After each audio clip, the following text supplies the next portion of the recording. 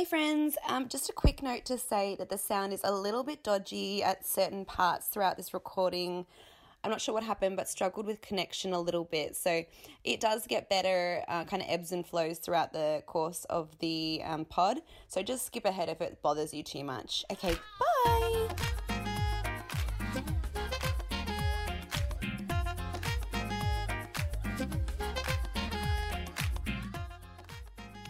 Hi everyone, welcome to another episode of Reality TV and Me. I'm your host Kirsty, and today I'm joined with special guest Corinne, not Karini. I had to double check that, not our 90-day fiance friend. I mean, I think she's still probably recovering from that 20-year-old baby. She just, that looked like a lot. And you Definitely. run the Instagram account for Talker of Shits. Now, Yes, how long have you been doing that for? I have not been doing that very long. I started the account in the middle of December. Yeah, middle of December, I would say, because it was a few weeks before Christmas time. And basically, I just started it as a way of sharing the memes I was sending to other fan accounts because I love the show so much. And I was like, why am I just, I'm not going to do it on my personal account. And none of my friends or anyone that follows me on my personal account really gives a shit about the show. So I'll just start my own little account and go from there. So I'm pleasantly surprised that. Well, it's not so little anymore. You've done really well in a short amount of time. You've got 10,000, I don't know, what you don't call it, viewers, followers, I guess, on it's so fun. It's at Talker of Shits, but you spell it Talker_of_shits_. Yeah, so I am really happy that so many people love to laugh along with me, or most of the time probably laugh at me, as I like to say. But it's really fun, and I know, a lot of us that run fan accounts, we face a lot of criticism for being so invested in these shows. But if you're following along and you're reading this stuff, I mean, come on, we're all in the same boat. We all love to exactly use this as a means of escape. Yeah, and the thing is, the reason I got into this podcast was because, I've been watching these shows for 10 years. Yes, I can't believe oh my God. I literally devoted, I could know math, but I just know the ins and outs of every Victoria Gunvalson's face that's ever come across my screen, it's just, it's mental. It is. I like to say that, I have a master's degree in all things housewives. And 100%. At this point, probably a PhD for 90 Day Fiance, because I'm actually invested in that one, but love them both so much. And you're thinking of starting your own podcast soon for 90 Day Fiance as well. Yes. Will that be called Talker of Shits, or you're still working on it? I'm kind of toying with what I want to call it. I'm a little apprehensive about putting shits in the podcast name. Oh, yeah. I don't know what the rules are for, expletives being in the title of. Good point. Not sure. So I don't know. I'll choose something that doesn't sound so off-brand, but I'm hoping to start that before Happily Ever After airs, which is April 28th. So it's really right around the corner. Yeah, I'm so inspired by your podcast, and I know you're close with Erin Martin, and yes, she runs a fantastic podcast. You both have great chemistry when you do these episodes together. I love it. I love listening to both of you so much. And thank you. Feed the ego. I always say I love it when people send me little DM messages on Instagram or reviews on the iTunes app, because I'm just yes, it just feeds my fragile ego. No, but it's well deserved, because there's such a sense of vulnerability when you start these podcasts, and as much as you're doing it for your own enjoyment, you're going to get people out there, just like when you run fan accounts on Instagram or any platform, any social media platform, but especially when you're recording. But yeah, it's just, when we hear our own voice play back, or we always wonder, are we rambling, or are we talking, are we even making sense? And we get so passionate about these topics. And so, no, I absolutely love listening to your podcast. And And Oh, I can't thank wait to start my you. own. I know. So Well, I'm thank going you to for have to having come me. on. Yes, well, I'm going to have to repay the favor and jump on your podcast when it comes out. I would be so honored. Absolutely. Well, let's get into a little Beverly Hills. I Oh, believe yes, that's kind of please. your baby. You've been watching that from the jump. So Absolutely. how are you feeling about this season? Just overall, Puppygate, the whole Lisa debacle. I mean, where are you standing on this? Are you over it? Are you invested still? I have really a very, I guess I should say I'm conflicted emotionally. I always will stand up for that show, and it's going to be my favorite regardless of what happens during any particular season. However, before the show aired, there's certain people that obviously get to watch the first handful of episodes before the rest of us do. There was so much talk about it being the most epic season, their comeback season, because last season, I guess, was, a little quieter. Season was supposed to be very explosive and so many facets to these women, each one of their personal stories and what's going on in their lives and in their friendships, and all of that was supposed to be, just incredibly, I guess, crazy this particular season. Because what episode? We're like we've got to be halfway through the season I mean, now. for Christ's sakes, yeah, I can't.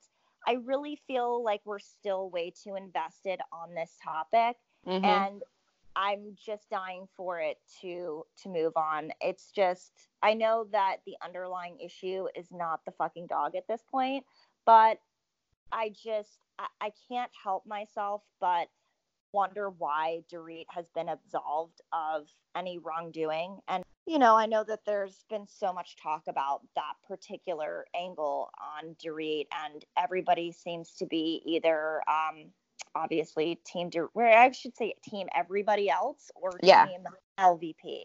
It's hard to say, what side I'm on, because I really do love Lisa Vanderpump. She arguably is one of the most fascinating people to watch on any of the franchises. I don't think like a giant majority of the viewers would stop watching, but I think it would put a damper on the show overall if she were not on it. I think it would be sad to see her leave, but I think that is the direction that it's heading. It seems to be kind of foreshadowed, and that, there's a lot of talk about Vanderpump Dogs having some sort of show that will be on Bravo. She's already got Vanderpump Rules on, the same network, and Yeah. I don't know. I can't see her motivation for coming back, to be I honest. kind of feel the same way. I don't think if like my prediction is that she won't come back. She's done, I think, and because it's happened way too many times that the girls have tried to bring her down a lot of times. Like I keep thinking about when they were at the beach and the whole Brandy situation, everyone ganged up on her. Like that, I mean, it's just it's happened too many times where she is kind of been attacked in a way that, yes, maybe she deserved a strong word, but Right. the way they do it is like schoolgirl bullying, and I've always felt like it's just so, it's like I can feel her heart breaking, and I can Yes. feel the pain in her, and I'm kind of like Yes. Ken. I'm like, I know that she's probably done something that's a bit dodgy here, but I think, first of all, I think they all do. Like, look at Dorit. We're talking about bloody 100%. PK's diabetes instead of the fact some girl starts yelling at her about their $300,000 debt, and we can't even see that footage, or we have to learn about PK's like green smoothies. I mean, let's be real. Crazy. Undoubtedly. And the only reason I feel that they aren't showing that is not to protect her in any way. It's because legally they're not allowed to discuss any ongoing Right. case. And it's not fair, because truly, in my personal opinion, I think that a lot of this storyline is being perpetuated as a result of deflecting from what's going on with Dorit and PK personally, and all of their financial woes, and the way they've been so shifty with people that they've partnered with in business. And, there's a lot to be said for that, as, the type of people that they are. And here she is always just being so ostentatious with all of her bags and her hair and her Her glam. visors, her $300 Holy visors. shit. Yeah, but meanwhile, they haven't paid who was it? Her Beverly Beach wear business partner amongst many other people that they're in bed with financially. And I don't know, it just seems in such poor taste to me to be showing off all of your materialistic bullshit when I agree. you owe a lot of people a lot of fucking money. Yeah. But nonetheless, I mean, I completely agree with you that each of these women, I mean, they all have some blood on their hands, and none of them really should be throwing any stones. And I think that when you look at it as a whole, it's kind of tiring to see how many times they've all ganged up, like you said, on LVP and tried to quote unquote take her down. It's like, please, it is very Mean Girls-esque, and I just think that if I were Lisa, I would take a bow and dip the fuck out. No, I completely agree with everything you just said. And the other thing is, she doesn't need the show anymore. No. She's got this, like, she's just opened Tom Tom. She's got amazing restaurants on the go that are successful. She's already got Vanderpump Rules, which she comes across in such a great light, kind of as the mother figure on, and they will come to her for safety rather than try and bring her down. Yeah, and she's as a great mentor. in that role. Totally, and she's so good in that role. And that show really lights her well. Yeah, like you said, there's the potential of Vanderpump Dogs. I mean, if they wanted to, they could make a Tom Tom spin-off. Like, she has options now. It's not like she's on her ass. So I honestly think, I think it'll be great for her to not be on the show. But I actually am interested to see how it plays out for the rest of this season anyway, because I think it's going to be potentially a lighter vibe. I mean, we'll just have to wait and see, but that's kind of the feel I'm getting, that it could just be a little bit more chill. Like when we had we'll get to Camille's baby shower, Camille's wedding shower. What do you call it? I guess that's what you wedding shower, puppy shower, bridal shower. Yeah, bridal shower. There you go. I would say maybe that would do. Yeah, I mean that was a pretty relaxed vibe. I mean, it was a bit, I mean, look, the thing that got me was the 60-year-old woman wearing a tiara. I don't think I wrote down, first I wrote just for my notes, I'm like, no 60-year-old woman needs a tiara. And then I was like, hang on, nobody needs a fucking tiara. Edit. No one needs a tiara. Exactly. If you exceed past the chronological age of 3 or 4. Exactly. I was like, maybe a 3-year-old plastic tiara that like lights up in the dark. But yes. I mean, this was just obnoxious. It's got to be like a dig on Lisa's wearing the crown thing, yeah? Yeah. 100%. It so is. But it's so calculated, as are many of the things that they do on the show. So strategic. And I mean, let's just talk about for 1 second. What do you think about that Goodbye Kyle challenge that was circulating on social media? Do you really think that it was disrespectful to Lisa and Ken? I mean, people seem to be, staunchly like one side or the other. And either they find the humor in it, or they're like, oh my God, it's vastly inappropriate.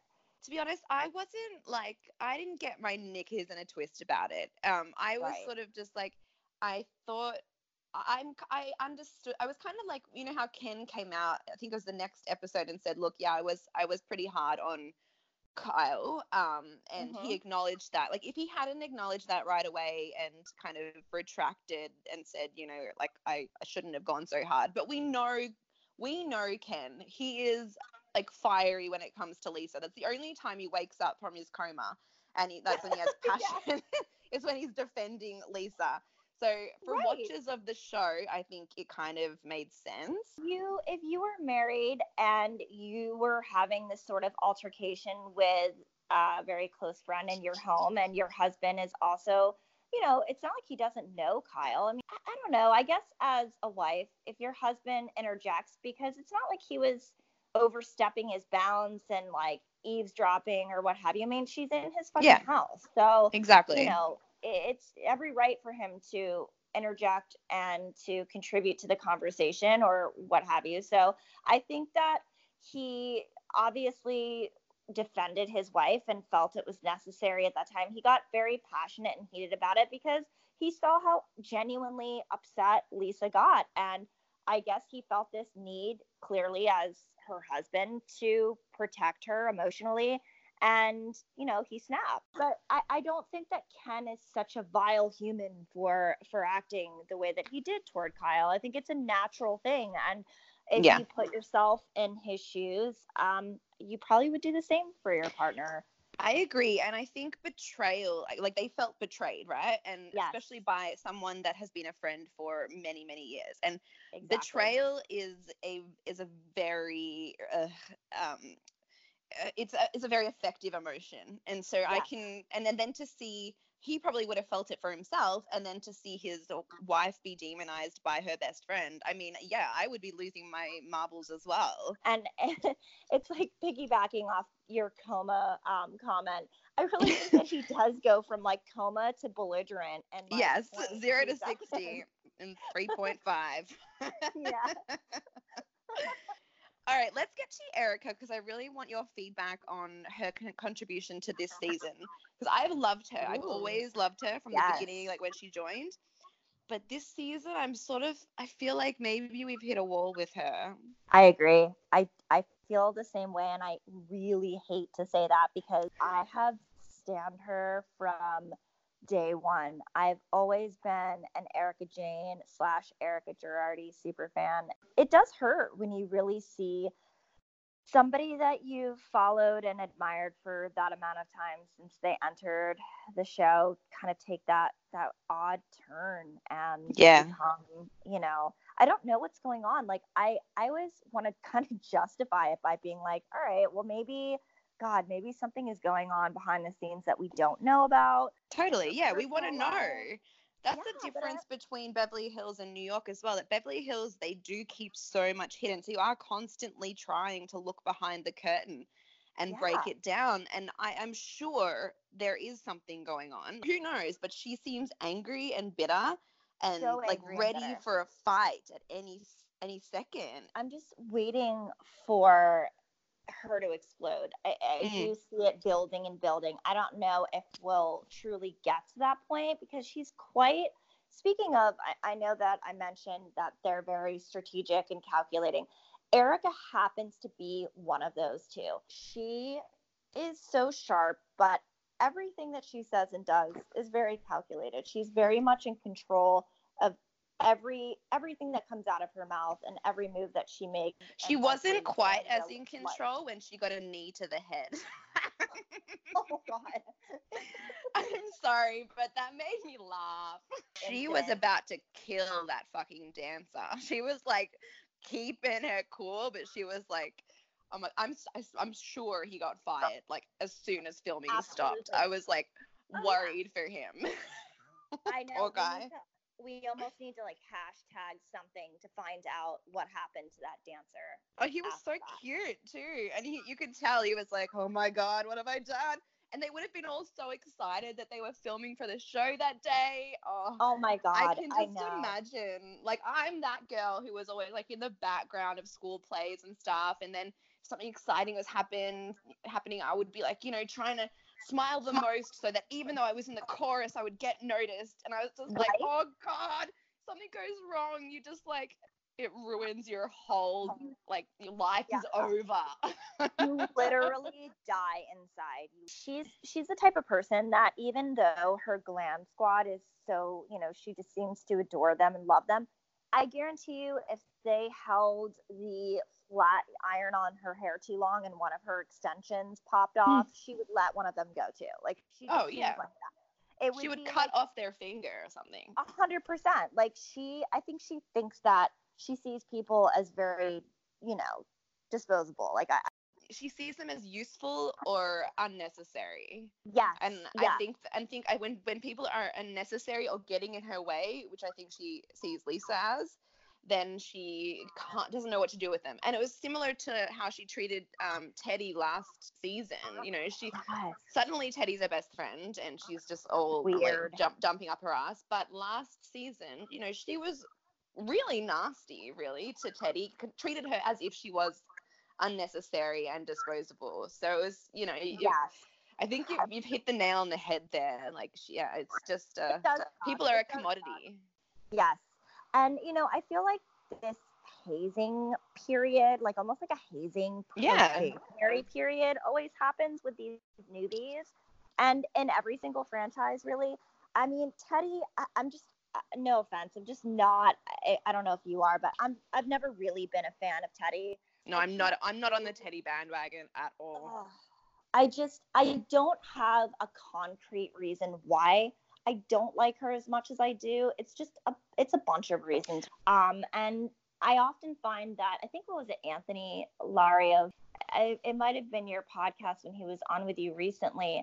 It was him that was talking about Bethany and seeing a lot of himself in Bethany. Yeah, and it was so fascinating to listen to his breakdown about her personality, because, you know, I do really like that she's always speaking with these metaphors and analogies. It's part of what makes her so humorous, and it really, I mean, she's so sharp and she's so quick-witted that, I mean, I really admire that about her, but I can see where, you know, she gets so intense sometimes and so passionate. I know we're like kind of totally off on the other side of the country now, talking about New York really quick, but you know, I do understand the need to like hate somebody that reminds you so much of yourself. 100%. I was thinking about the other night, the housewife I relate to most, and this is so shameful, is Leanne Locken.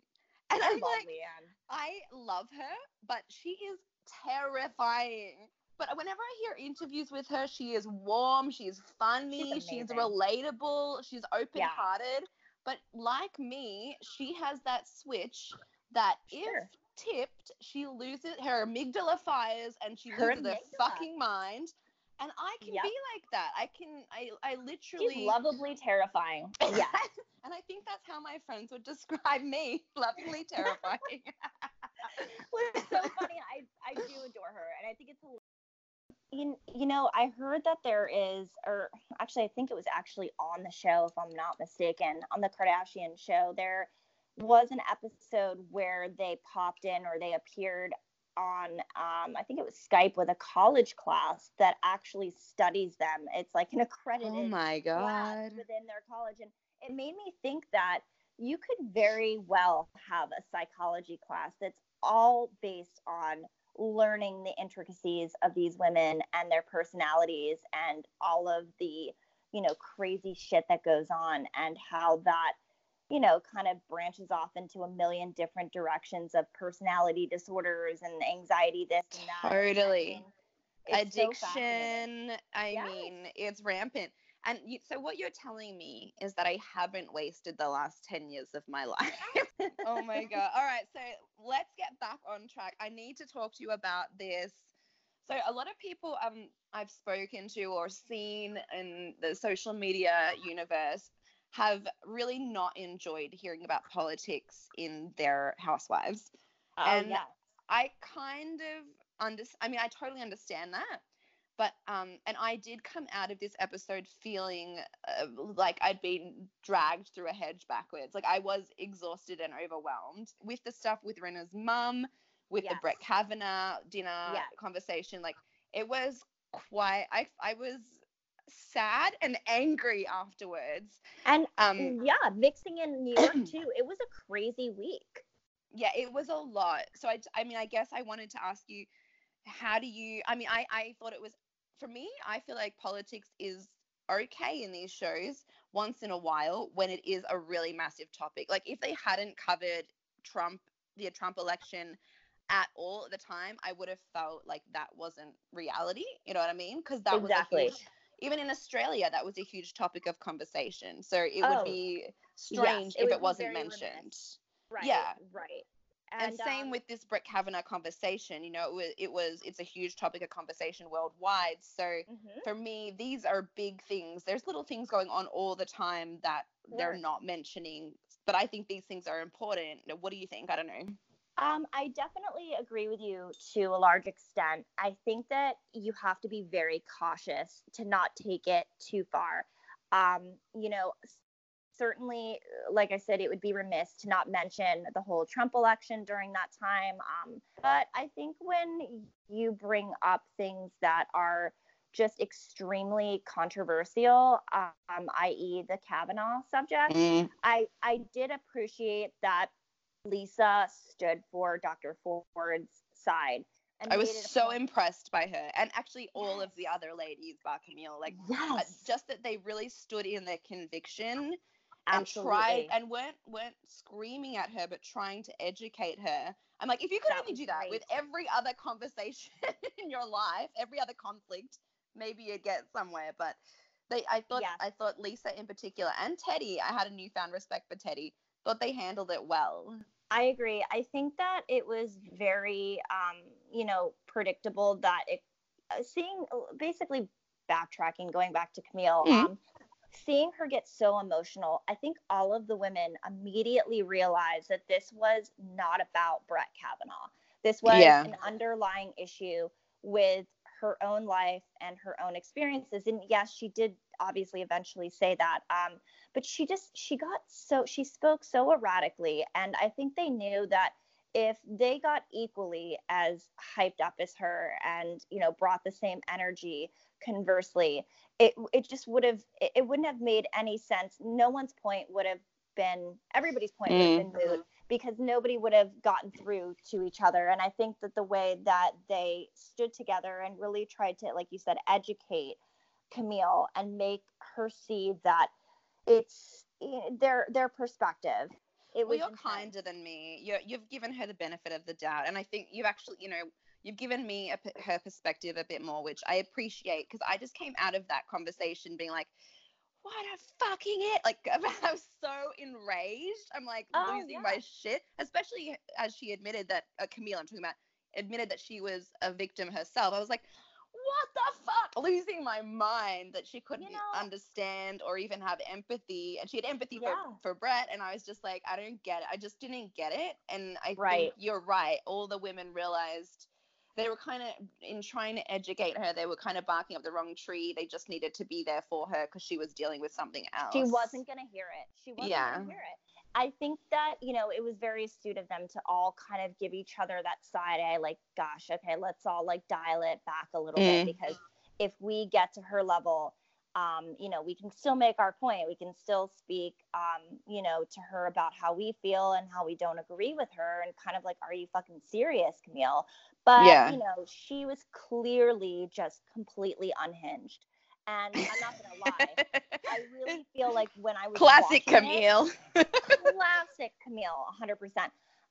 When I was watching it, when it immediately, like, real-time reaction, I was pissed. I was screaming. I was like, what the hell, Camille? Yeah.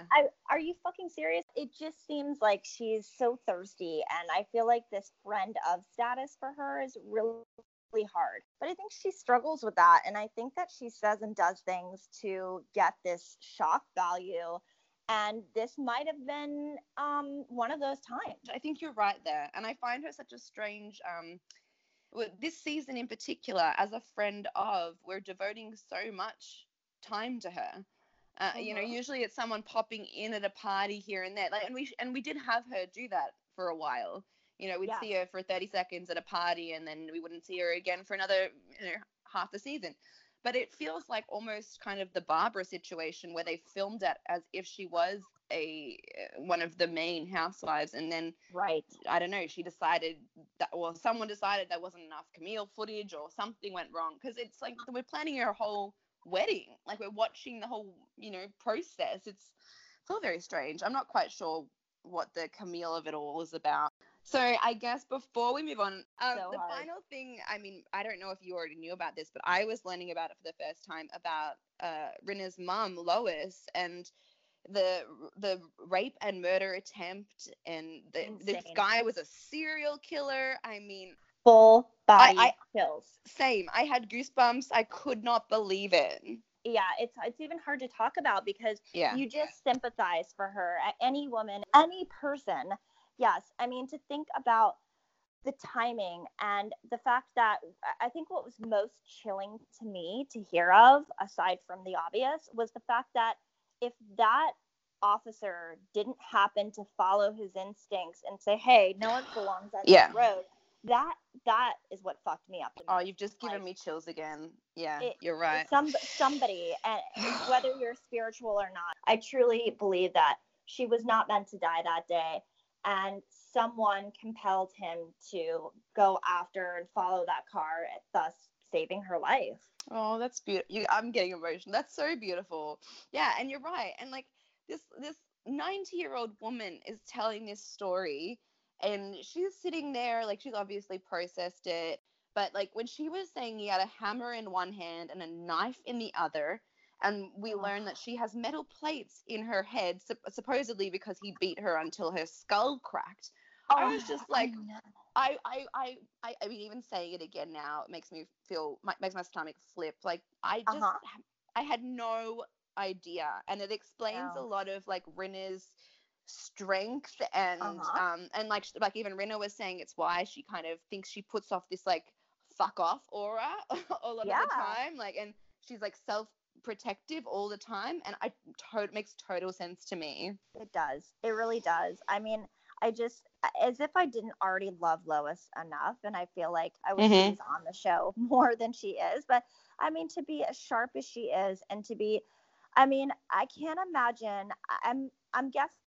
I don't know how old. I don't know if Lisa actually mentioned how old she was at the time. She may have, but it's slipping my mind. I think she said it was a year before Lisa was born, correct? At the time of the attack? I don't know, but they showed that photo, the image in the paper, and she looked about 30. She looked young. Yeah. I mean, imagine any age, really. But if this happened to me within at any point in time in my life, but within, 10 years or so, the past 10 years or so, I think it takes so much strength. And I remember Lisa saying that she really never processed it. It's not like she went to therapy or anything like that. She just, she concealed, she must not have, I'm guessing, because Lisa said that she never really dealt with it. She never processed it. She just kept moving on because she felt like she didn't want to project that, I guess, into the life of her child. And to think of how selfless that is. She didn't want to make Lisa fearful of everything around her, and she could have easily have done that. She could have made her, obviously we could talk about this forever, but I just admire so much her strength, and I can't imagine going through that. And God bless her for being 90 years old and as sharp as a tack, so funny, and gosh, she just is such a treasure. I hope Lisa holds her tight every single day and enjoys every moment she has with her. I hope she lives to be like one of those Schmuckers ads. Oh my God. Well, that is such a beautiful sentiment to end on. I remember my grandma. I went to visit my grandma when she died at 101, which is just outrageous. Yeah, and I went to visit her in Canada in the hospital when she was about 100, and I was like, "Oh, grandma," like trying to make her feel better because she just broke her arm. I was like, "Grandma, maybe one day I'll live to 100. Like, you've given me good genes." She grabs my hand, looks me dead in the eye, and she wasn't sprightly like Lois. She was an old lady. Right. She's like, I hope not. I'm like, Jesus Christ, Grandma. But really, though, I don't want to live to 100. Fuck sorry. That. I just wanted to make her feel better. I was like, you're like, all right, God. You crusty bitch. I was just crying, laughing. Oh my God. So let's take a little break and we'll get into some New York. Okay, so let's get back into Real Housewives of New York. Who do you relate to? I didn't ask you that before.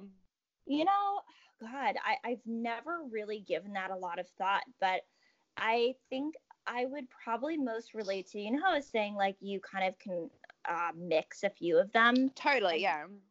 I do relate to like Stephanie Holman a little bit. Oh, cute. As far as like me just being like too sweet sometimes to people that probably don't deserve it.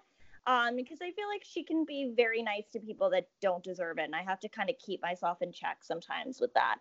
She's lovely. I do love Stephanie. And I'm not gonna only say Stephanie because she's so lovable. I do think that I feel like there's a little bit of Kyle in me, a little bit of, I don't know. You know what? I'm just gonna like randomly interject when we're talking about, you know, the other people I we thought can go with Kyle and Stephanie for now. Yeah. Oh, I miss Dallas. I really miss Dallas. She'll be back soon, I think. Yes, I feel like this last season really put them on the map because it was incredible. All right. Anyway, let's get back to Roni. So, sure. What did you think of Sonia's reaction to going to the Morgan mansion and the letters and the acid on the fingers? Oh my God, which turned out to be, you know, fake letters. Props. Yeah, props. Yeah. Because they intended for people to touch it. If it was some sort of artifact or, you know, historical document, surely, what did the girls say? They would have it protected with plexiglass or it'd be protected. Yes. I mean, clearly, as we've spoken about earlier in the podcast about this being a deflection or just her an outburst about something that has nothing to do with the actual subject at hand that she's claiming to be upset about. Totally. It's very obvious that she is super torn about shit that went on with her ex-husband. What's his first name? I don't even know. I always forget. Let's just call him Mr. Morgan. Mr. Morgan. You sound so cockney. Mr. Morgan, show your shoes, governor. Yes. But I loved how Ramona was like, she's turning. Like Ramona could see it, like see something in her eyes. Because I mean, I saw like. Sonia's weird, you know, so she can be weird and she can be over the top or she can be chill. Like she's changeable. So I was kind of looking to see what Ramona was seeing, but she has known this woman for 20 years. Like she can see when the Morgan's taking over.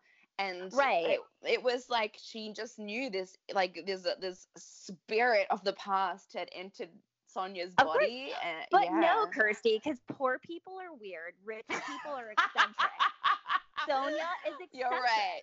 This is just eccentric. Like, that is so good. I love that. I haven't heard that before. Let's tap into Sonia's eccentricities. But really, I think that it's like almost like since Ramona and her have this bond and they know, like you said, they know each other so well. I feel like Ramona, in regard to Sonia's emotions, she's almost like one of those truffle sniffing dogs. Oh my God. A truffle pig. and when and Sonia having these like weird meltdowns, they're almost like sniffed out by Ramona in that sort of way, and you're right, she's very in tune to when this shit is coming. But the problem with Ramona is she doesn't know how to deal with it. So we saw the last episode, she'll go off and tell somebody else, like tell Dorinda, or that didn't work. But then this episode she told Bethany, or Bethany also saw it, and Bethany could calm Sonia down. So it's like, and I think Sonia has like some kind of strong respect for Bethany. We've seen it in a few different ways over the years.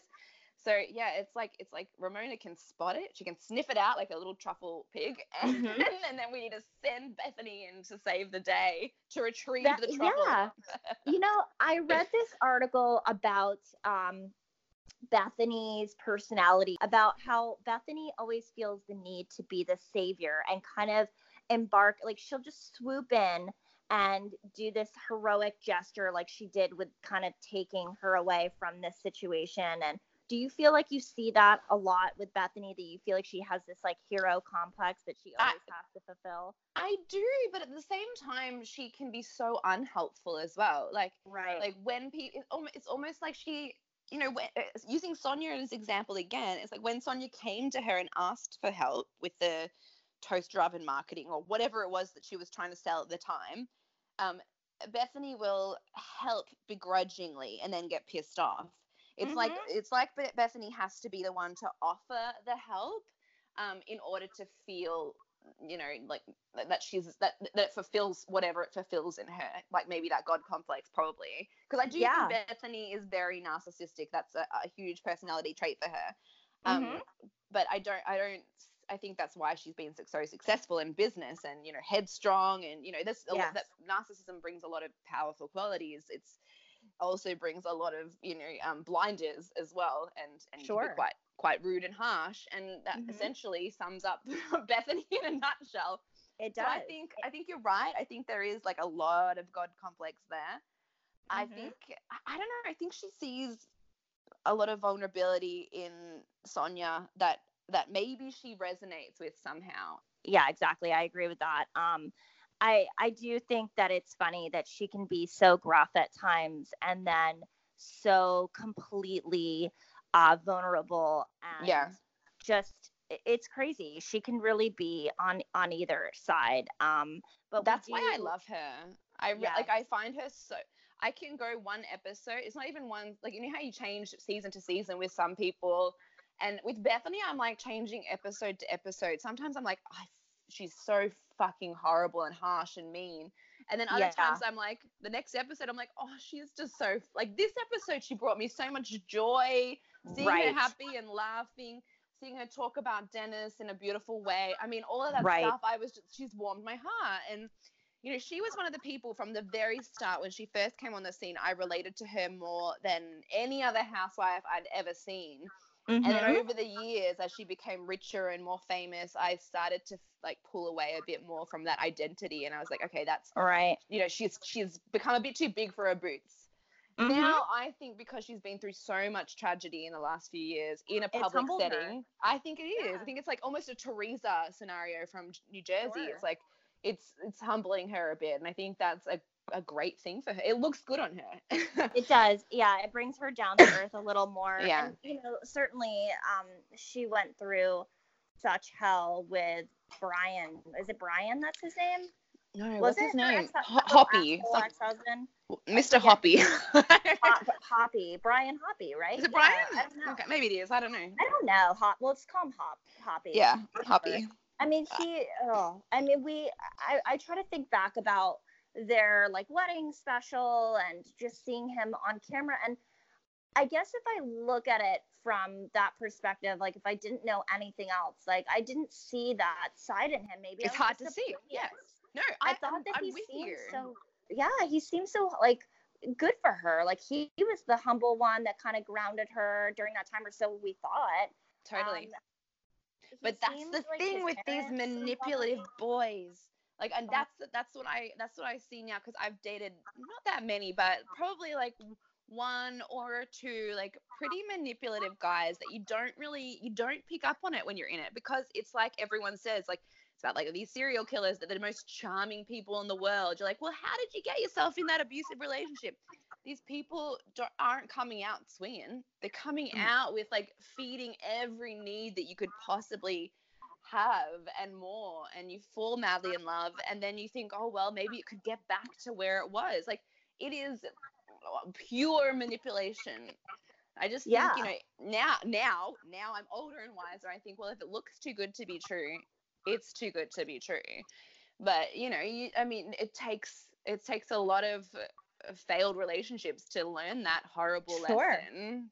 Yeah, and it is hard to spot. You don't want to be looking for the worst in people when you enter a relationship, you know. So, but you can't help but be jaded as well. It just kind of comes with the territory. You have to sort of balance it out where that you've kissed enough frogs and you're just totally.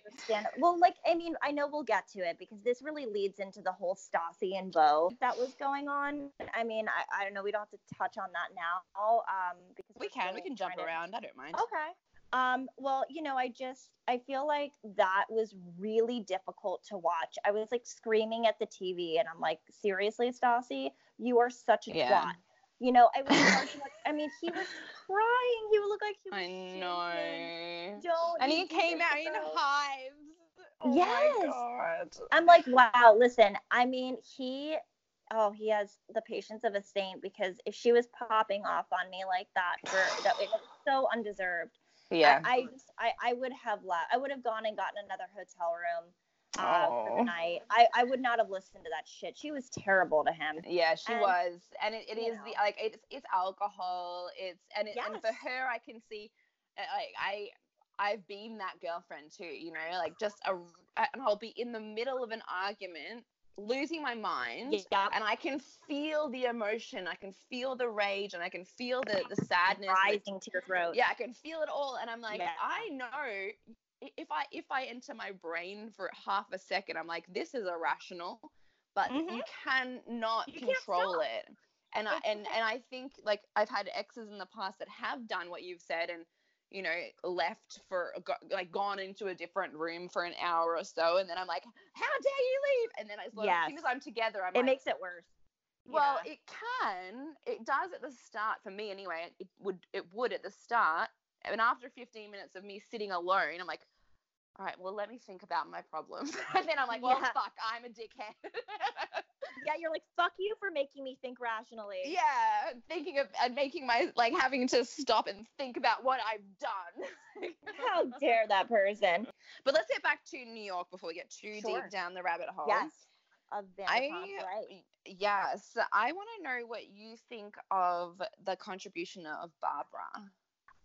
You know,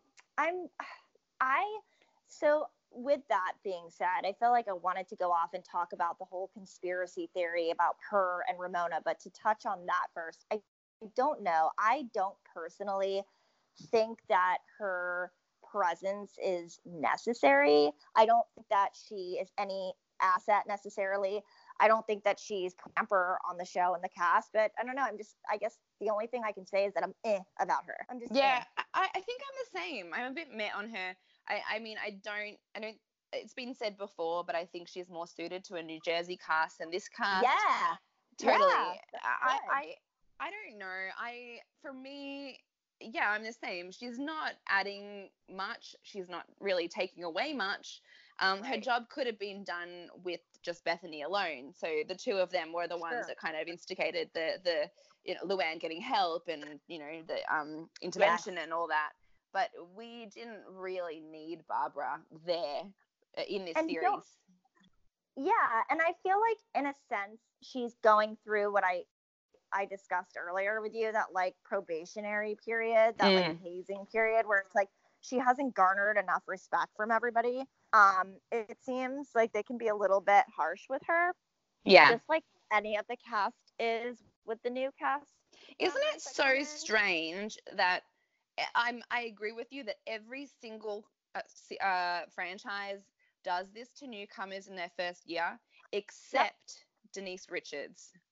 Denise has just floated in like she was always meant to be there. Okay. It was like, what did we do before Denise? Well, you're so right. It's one thing that really is cohesive between all the different franchises. Right. I think as well because she knew some of the ladies, like Lisa Rinna and Kyle, to a greater capacity than other women who have come on the show have. That probably eased her in a little bit as well. It just seemed more natural. Right. Yeah, so I mean, I think we're both on the same page with Barbara. It's a little bit it's a bit underwhelming, basically, and unnecessary. These women have enough going on and enough to offer without her, I think, is basically what it comes down to. Agree. What did you think of Ramona coming out in her silk pajama, lingerie, and high heels? Oh, I mean, so I was Ramona, just like, though. so Ramona, and I just was like, what is happening? It's funny because, you know, I like this whole, it's for me at least, it's super entertaining. Everything sans Mario. She's really sexed herself up quite a bit. Confidence is not Ramona's problem. Right. You know, but yeah, it's like her sex drive is, I don't know, menopause has been good for her. She's just like like the rest of us, our sex drive goes down and she's just like flying high. She's like, bring it on. If I look like her at 60, you better believe that I'm going to strap on some like crazy lucite heels and a robe negligee thingy because she 100%. honestly, I love her for that. I really think that it's, you know, if you do look like that, you should own it. You should enjoy it. You should be confident. You work hard for it. You have good genetics, you good diet, good nutrition plan, what have you. Anything that contributes to it, rock it. I love that. All right, so I need to talk to you about the Countess because I'm struggling with her. Look, I'm struggling with her this season. I truly am, and I know I should be compassionate because I'm an addict in recovery and she's at the start of her recovery, but I am just finding her so not humble and so entitled. Totally am with you on that. And to elaborate on that point, I'm trying to remember where I heard this from. Mm-hmm. I read or heard from whatever source, and I apologize if I'm not crediting this person, but they basically said that a lot of the times with people that are freshly out of recovery, still in recovery, when they're sober, the first, I don't know, so many months, basically, you can oftentimes have this sense of entitlement that you wouldn't otherwise have because you're seeing things so clearly that you almost feel like you're seeing things in a way that others aren't. And it kind of gives you this complex that you might be better than them or, you know, what have you. That is 100% true. And I've spoken to a lot of addicts that I'm close with about this, and I had the same experience. I look at Luann and how, I think she will look back on this season, and I think probably next season she'll come back. I hope for her sake she'll come back and have watched this season, and after having a year or so of sobriety under her belt, be able to look at it with new eyes and grow from that. I think the reunion's going to be quite confronting for her. I don't think she's ready to throw her hands up yet and say, hey, you know, especially that was so evident during that conversation she had where she was so fucking smug about all the help she had received from Bethany. Oh my God. That made me actually furious. Smack her smug face. I was so furious. When Ramona is looking at you and saying, you need to chill out, you're being obnoxious. Oh, God, you need to look at yourself. Okay, so what did you think? You jumping into VPR this, binging it in the last few weeks. What do you think of the whole James situation? Because I have a soft spot for him in my heart, but I want to know what you think. Kind of, you do? Yeah. Yeah, I do. I can't. I'm not sorry. I don't know why. I just sympathize for him. I root for him. I think he's just a fetus still. He's so young. He's lovable. He is. He's a lovable fuck up. And I love those people. Those are my favorite people. You know what? When he promises things and he like looks Lisa in the eye and he says, you know, blah, blah, blah to her about how he's sorry or he's going to do this or that. I feel like he genuinely does mean it, and he does. I think it comes from a very honest place in his heart at the moment. Now, whether he can hold to it or not is another story, and I think he really does try, but I think he has a lot of fucking, you know, internal issues. He's like an onion with all of these layers that have to be pulled back, and like I said, this is all part of growing up, and he's still so young, and so, you know, I go back to saying that he really is a lovable fuck up, and I do root for him. Okay, tell me, what do you think of the Lala of it all? I'm really struggling with her this season. I think I have a soft spot for her because I want to believe that she is not who she is showing. Presenting. Yeah, I think that I think she's struggling with so much, and not just about her dad, not just that. I think that she's just having like an existential meltdown. And I really think that I find it very hard to kick people when they're in this sort of, you know, when they're down in this sort of situation. You're so sweet. Really, I mean, I'm really not. I actually agree with you. And I feel like I've been hard on her this season because I think because I feel upset because I've loved her so much, like the previous seasons, and much of me that really hates her behavior and is with Ariana. But here's the thing, grief is extremely personal, and you really just can't measure it up to someone else's experience. It is unique, and everybody deals with it differently. Not personally hurting anybody, but we know that Lala has. And that's the hard part to watch, because she'll come through this, and I'm worried that she'll come through this with no friends and just Randall. And I think Randall is a bad person for her. I think he is controlling and manipulative, knowing nothing about him apart from the fact that he took her Gucci slides. That's all I need to know. He can pay for this concert. He can pay for the private jet. But taking away those Gucci slides, that was the most disgusting thing that I think has happened this entire series. And I'm including them talking about their solid shits. I mean, I have to agree with you. Yeah, that was rough. That was rough. Such a metaphor for how, like you said, toxic their relationship is.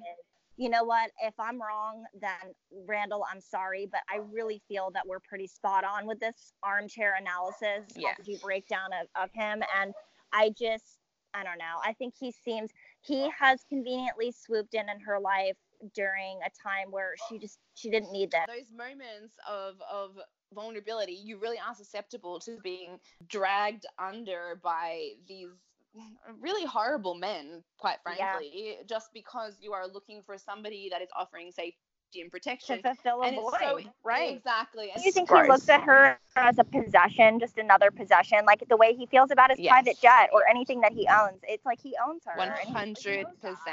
That's what that said to me with those Gucci slides being taken away. It's like, well, you know, but she knows this too, because she must know it. How many times has she talked about like having to suck D for this or that, or you know, it's a mutual thing. It's an agreement. Yes, I think on that we need to wrap it up and just like go to sleep for half an hour, because this was a big week for us.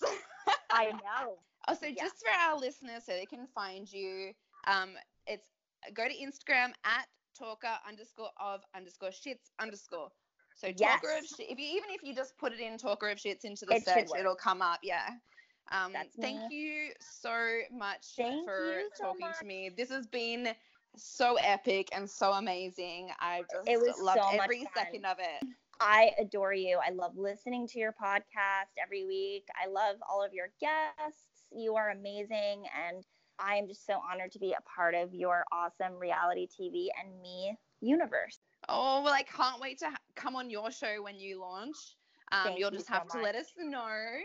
DM me and I'll pop over into your 90 Day Fiancé universe. Thank you, Kirsten. Thank you. The pleasure is all mine. I'll talk to you soon. Great. Bye. Bye.